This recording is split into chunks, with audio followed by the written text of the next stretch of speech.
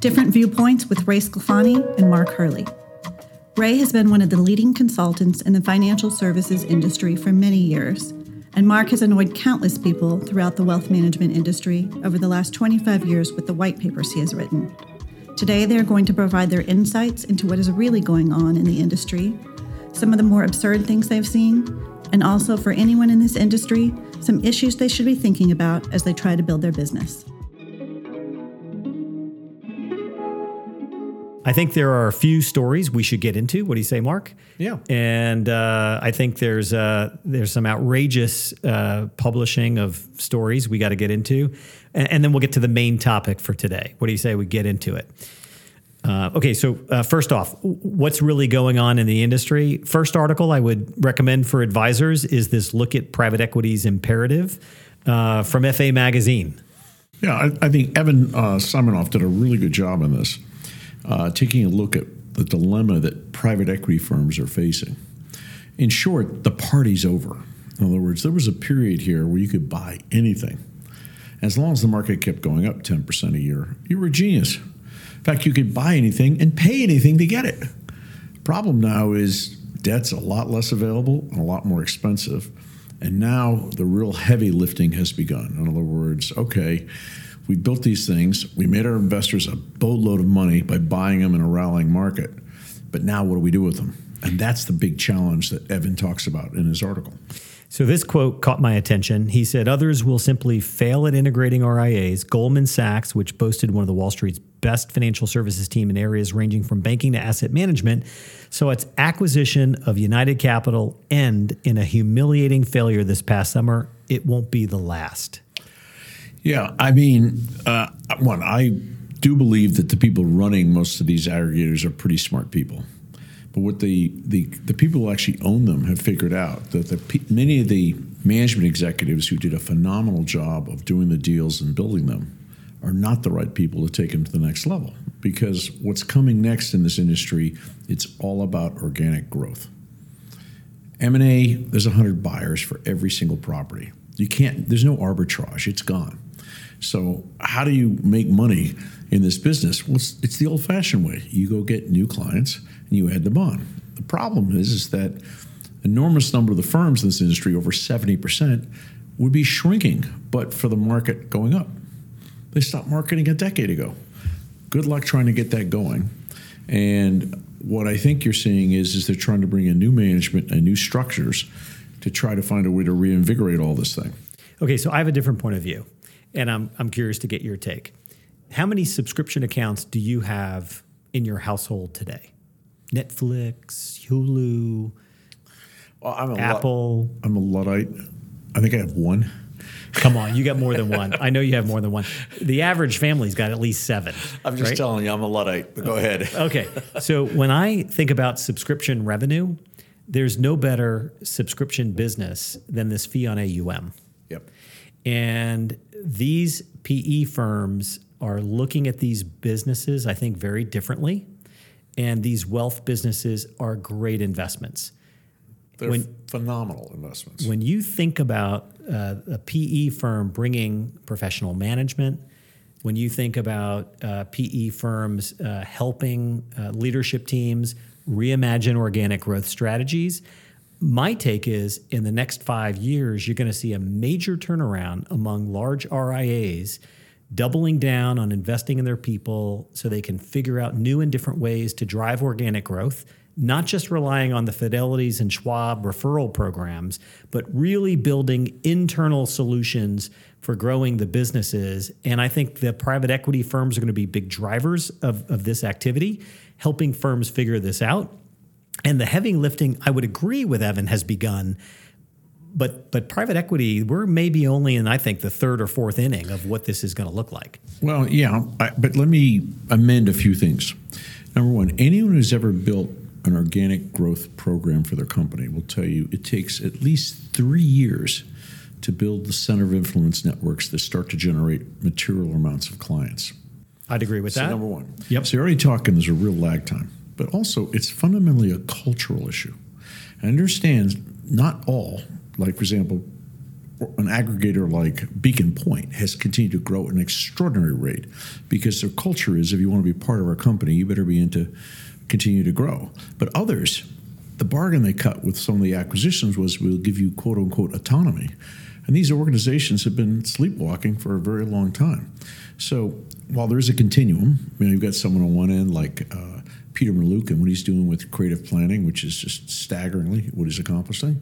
But there are a bunch of other ones where, quite candidly, it was financial engineering. Borrow lots of cheap money, buy things, tell them what they want to hear.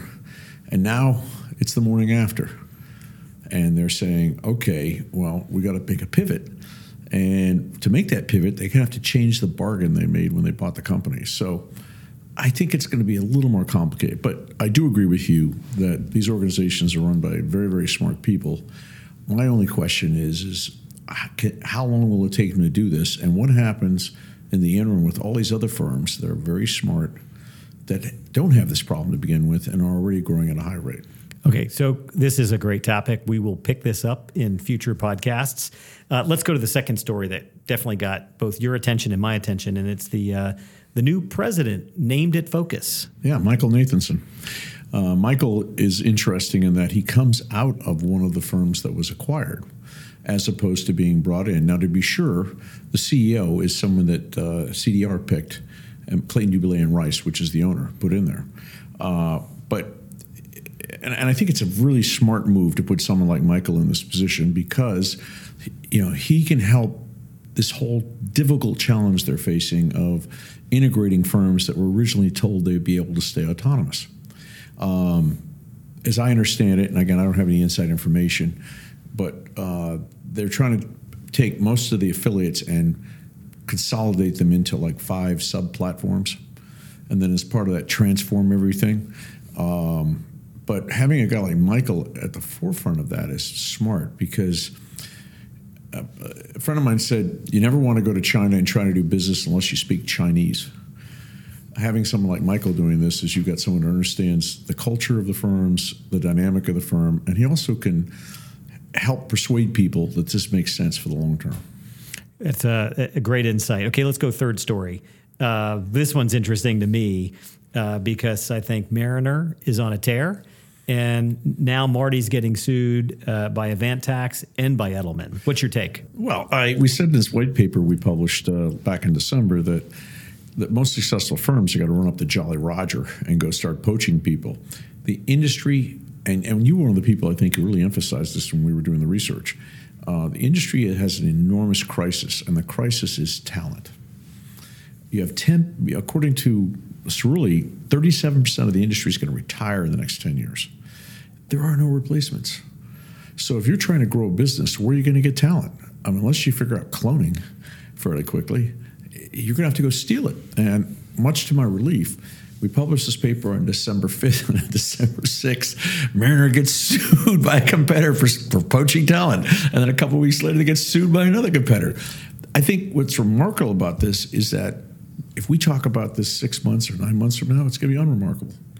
Yeah, the greatest threat, clearly, to our great industry is the lack of talent.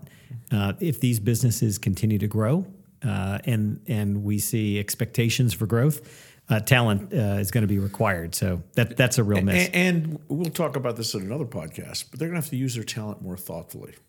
Most firms have operating structures that are really not that smart. Well, my take is Marty and Mariner's got to bake this into their P&L and know it's part of the game. And candidly, they're running one of the largest firms in the United States.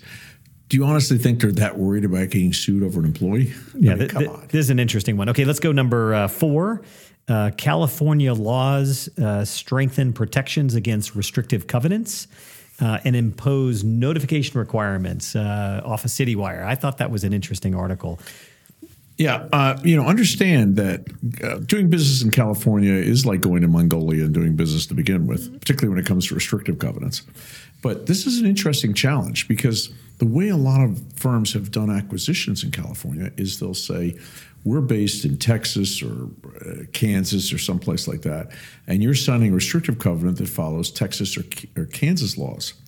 There's now a proposed bill in the State House which would say, no, We don't care where the company's located. You're going to follow California laws. And under California laws, you can't have a restrictive covenant except in the sale of goodwill, i.e. the sale of equity. So it's not just the person has to have equity, they have to sell it to have an enforceable restrictive covenant. Okay, so lots more coming out about that in the future, so we'll pay close attention to that. Okay, you've got to be kidding me. Bill Crager is dropping the CEO role after multiple shoes dropped. The company insists it was his decision, but vision Yodely future uncertain at RIA Biz. Another RIA Biz article. But remember, they check, and recheck. RIA Biz. Look, this guy helped start and revolutionize this industry with fintech. He and his partner, Judd. Judd tragically was killed in a taxi accident going to an airport with his wife. All of a sudden, Bill gets pushed to the forefront. And now you got somebody talking about, after 25 years, he decides he wants to do something else, and they say the company insists it was his decision, implying like it wasn't. And then they go on to talk about how this is an organization that reportedly of Bill's own volition reportedly is stepping down, like they have secret super information, and that maybe this organization.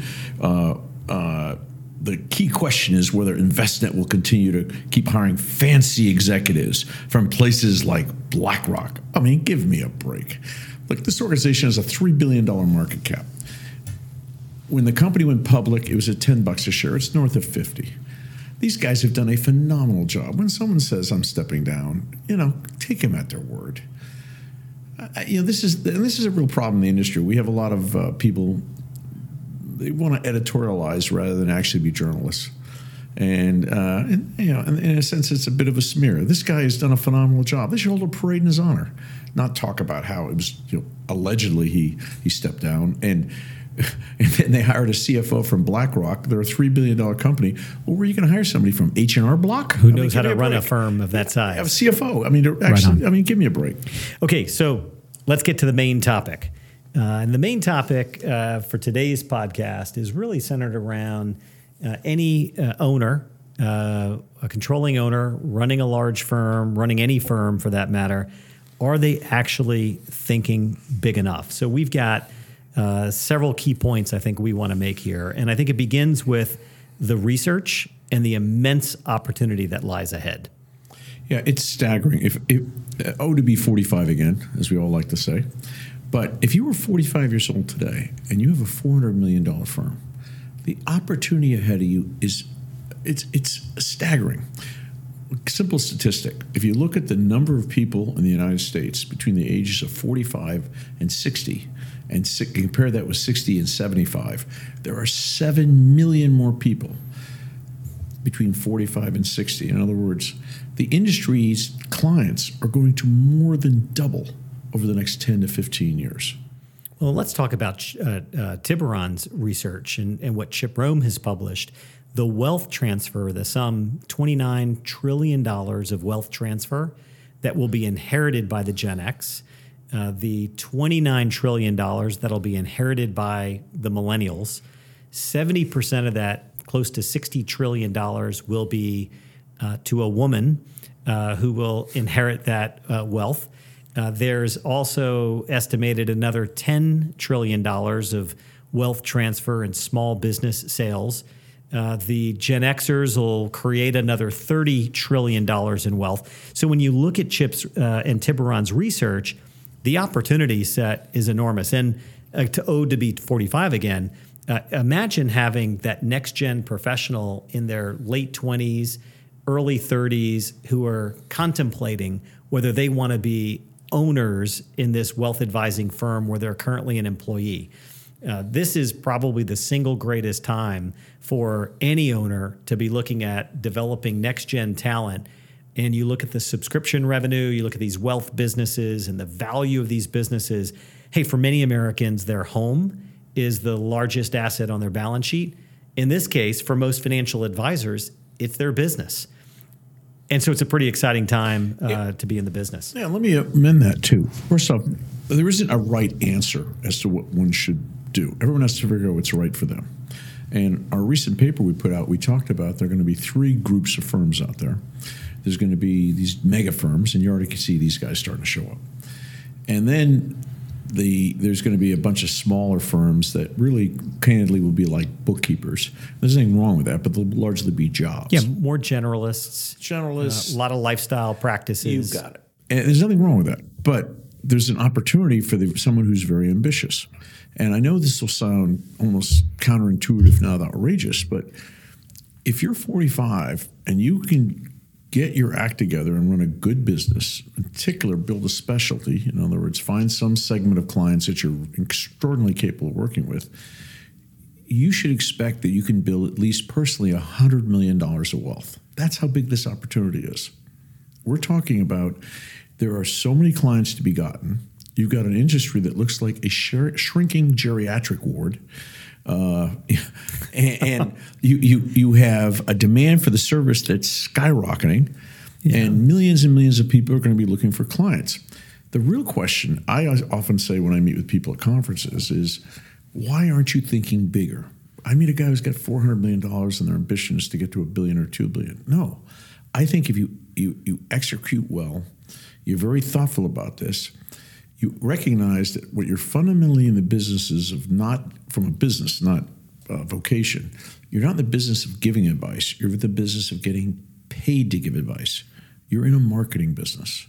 And if you can organize that and be very efficient about that, and then be quite good on how you service clients and efficient doing that, you can build a staggering amount of economic value in your company. So let me take it from a different perspective, too. I think the financial impact in building a larger wealth advising business is extraordinary.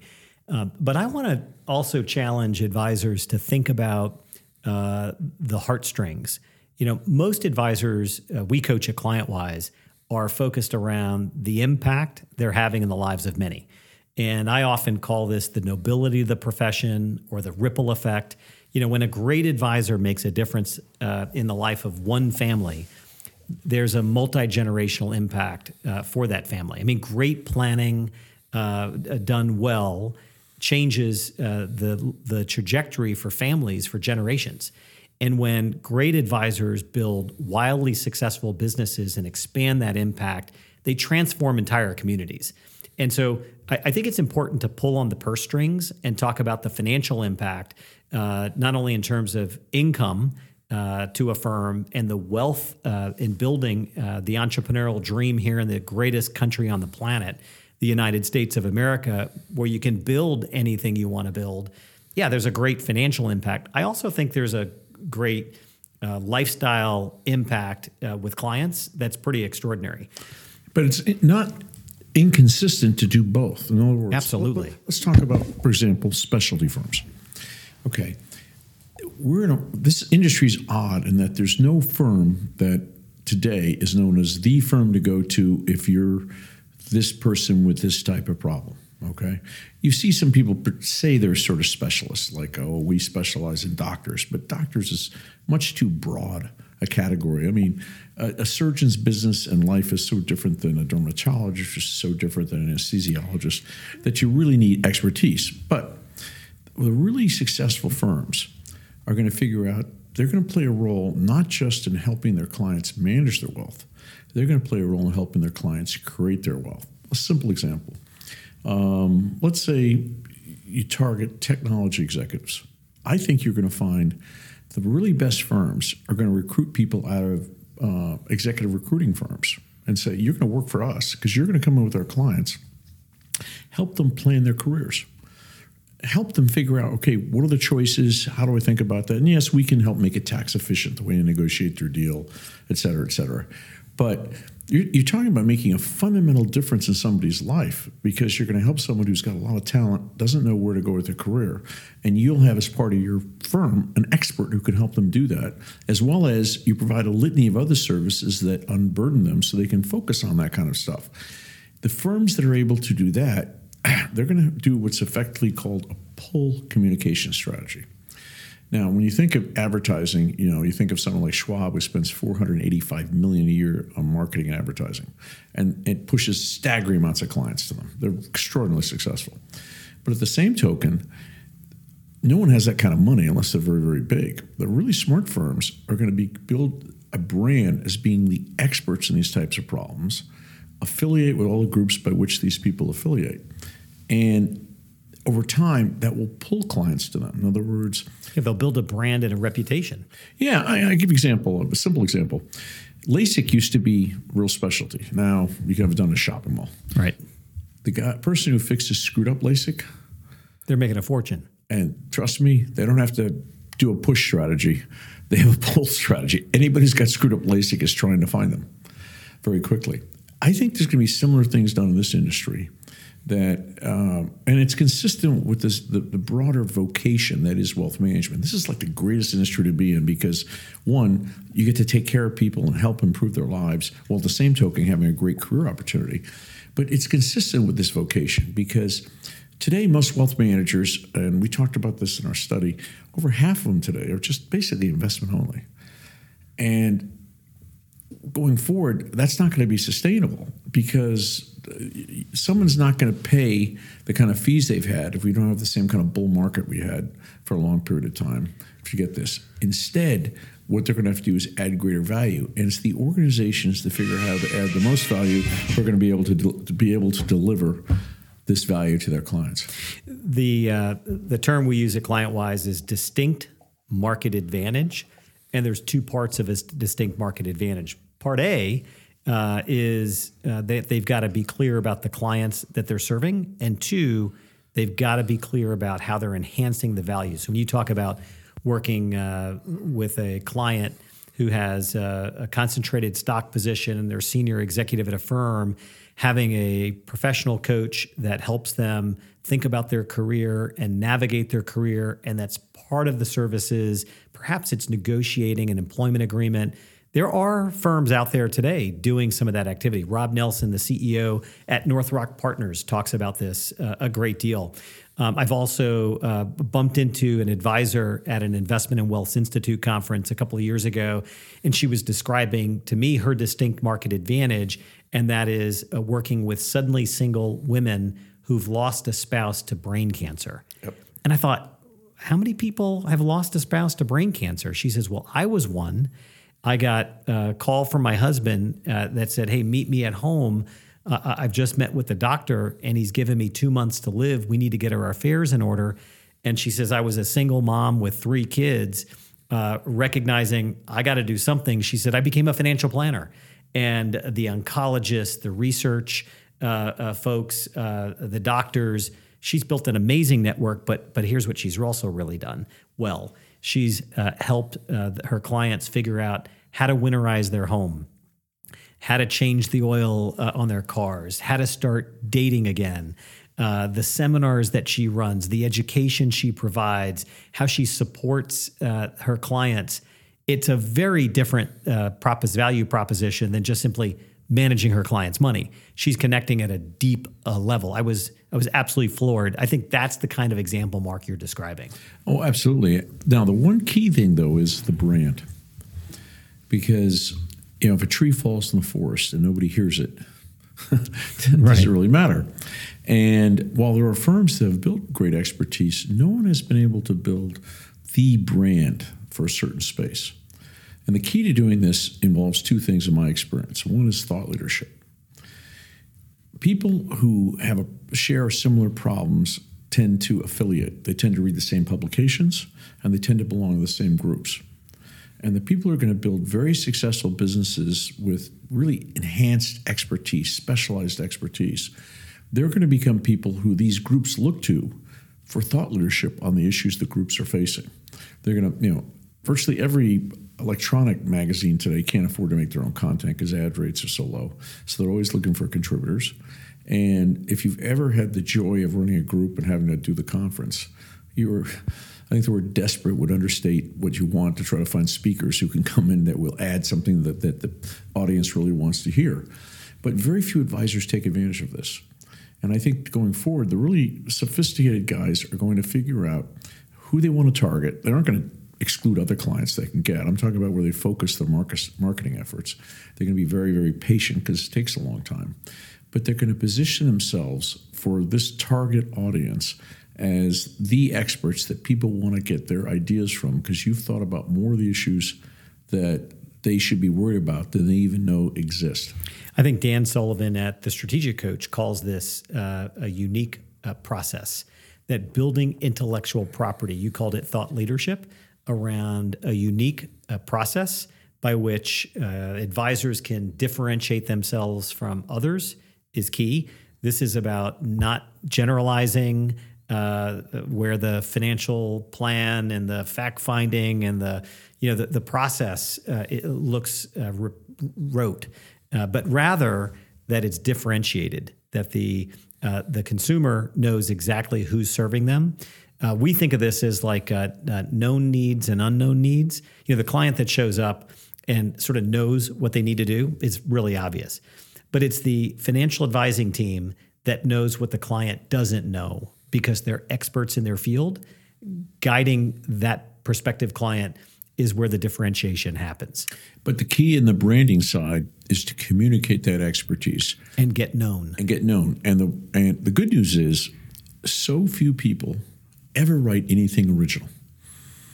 Yeah, but I hear, oh, come on, compliance won't let me. I'm not able to. No, you can work. That's someone who doesn't want to have to do the work. Writing is, as someone who's written a lot, each time we publish a paper, you feel like you're birthing a moose. I mean, it's painful. Having written a book, and I exactly. write every week, blog articles and white papers quarterly. Like, yes, I'm with you. But there are a lot of writers out there. You can get for very low amount of money. I agree with you. In fact, the smart people will say, okay, rather than me spending all my time on this, I'm going to work with someone who's very good at writing. They'll interview me, and they'll create the framework, and then I'll shape it to fit this. Well, and that brings up a really interesting point. I mean, if you go through the trade pubs in our industry, there are writers in each of those publications that are hired by those publications and they outsource all that work. There's no reason why financial advisors shouldn't be doing the same. Yeah, and what they really need to do is have the leadership start thinking about what are the key issues. In other words, spend their time thinking on big issues and then work with someone to help them shape and formulate it so they can communicate it. Yes, follow compliance. Yes, make sure you don't do anything crazy. But we're not talking about going in and saying we're brilliant, everything else, because clients don't want to hear about you. They want to hear what's going to be helpful. That's right. And what's going to add great value to their lives. Yeah. So I think you're right on the money. There's a patience. This is a multi-year commitment. But let's also talk about digital. You think about the power of the web. There used to be an adage that the affluent clients don't look for advisors on the web, when in fact what's true is that they're using the web to find advisors. They're using the web to check on their advisor. They want to see what the advisor's published. One of our clients here in Texas, he runs a couple of $1 billion RIA and has built a remarkable proprietary model, a predictive model that looks at small and closely held businesses, mid-market even, in the state of Texas, and can anticipate which businesses, based upon what they're posting and the like. There's a whole lot of information that goes in. They're using AI to figure out who's going to sell the business, and they want to be the first call. They want to be proactive. So they're anticipating what's going on, and they actually have a tremendous amount of intellectual property. They're providing great thought leadership. So one of these businesses finds them as much as they're looking for them. So SEO, search engine optimization, anchor text tagging, using the web in smart and strategic ways. Well, it's a longer-term commitment. It's going to take a multi-year commitment. The flow of leads that a firm can receive is off the charts. Yeah, and there's now software, for example, I'm familiar with Catchlight, but they have developed artificial intelligence software that can take leads and effectively winnow them down so you can figure out where's the best use to spend on your time on this. One of the major national publications is talking about creating similar type information in conjunction with AI to identify where's your best opportunity to do this. But understand too that for this industry, this is a bit of a. If we were talking about leads 20 years ago, people would act like we had two heads. No, they're looking for a phone to bet a bunch on a hunch and dial for dollars. I mean, those days are gone. Those days are gone. Also, the people that were fee-only advisors, they just used to saying, well, existing clients will send me their friends. I'll do a great job. And they'll send me their friends. And I think today, if you don't have a digital strategy, you're really at an incredible disadvantage. But people have mistakenly associated a digital strategy with what some of these robos were doing. They came into this industry about 15 years ago with this delusion that if we just have a really good software platform that does a very efficient job of managing money, people just throw money at us. And they confuse the idea of, okay, if I can have a website where I can show for free a picture of my cat or my tattoo, everybody wants to sign up. And how different that is from someone will give me their money to manage and pay me to do it. And this is why you've seen these robos have just sucked down hundreds and hundreds of millions of dollars and had so little success, because at its core, wealth management is helping people manage this extraordinarily complicated relationship they have with their money. Totally agree. I would encourage advisors, check out platforms like HubSpot.com.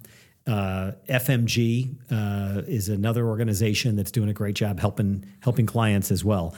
So this idea of marketing and differentiation and value proposition is key. Let me ask you, as we wrap up our time together, what would be one actionable idea, Mark, that you would recommend advisors make? I think every wealth management firm, whether it realizes it or not, has a specialty. In other words, the way they've gotten clients is they've got one client who refers a similar client. And that's how they've really built their businesses. Now, mind you, they have multiple different types of clients now as they've gotten larger. But if you're thinking about building a specialty, the way to start is do some introspection. Go spend some time looking at your client base and then understand what the challenges they face and the knowledge you already have from this. And then think about how can you just soar up the curve? What can you do that will be transformational for their lives? And then how do I communicate that expertise to this group of people? I would offer my actionable idea would be to get your leadership team together. And if you don't have a leadership team, start building one right away. And ask yourself the question, how wet do you want to get? There is a tsunami of opportunity coming. There's trillions of dollars over the next 20 years of wealth transfer. There's a tremendous opportunity to make a big impact in the lives of many and also build great wealth doing so. Build a strategy that's fully focused on capitalizing on the opportunity ahead of you and be ready to say more no than yes. Start narrowing your focus, and every time you say no to a potential opportunity, you're saying yes to the target market, the niche, the specialty that you're really fully focused on. So, Mark, we've covered a great deal today. Hopefully everybody enjoyed the conversation around a walk down the industry, some of the interesting articles and trends happening, and our segment around "You've got to be kidding me." InvestNet's not going away. And Bill Crager, they should hold a parade in his honor. No doubt. He's helped transform an industry in a major way. And then we hope we've inspired you today to think about the opportunity that lies ahead for every great wealth advisor in our industry, and what an opportunity for all. So, Mark, great this inaugural podcast and working with you today. Look, it was great. Thank you very much.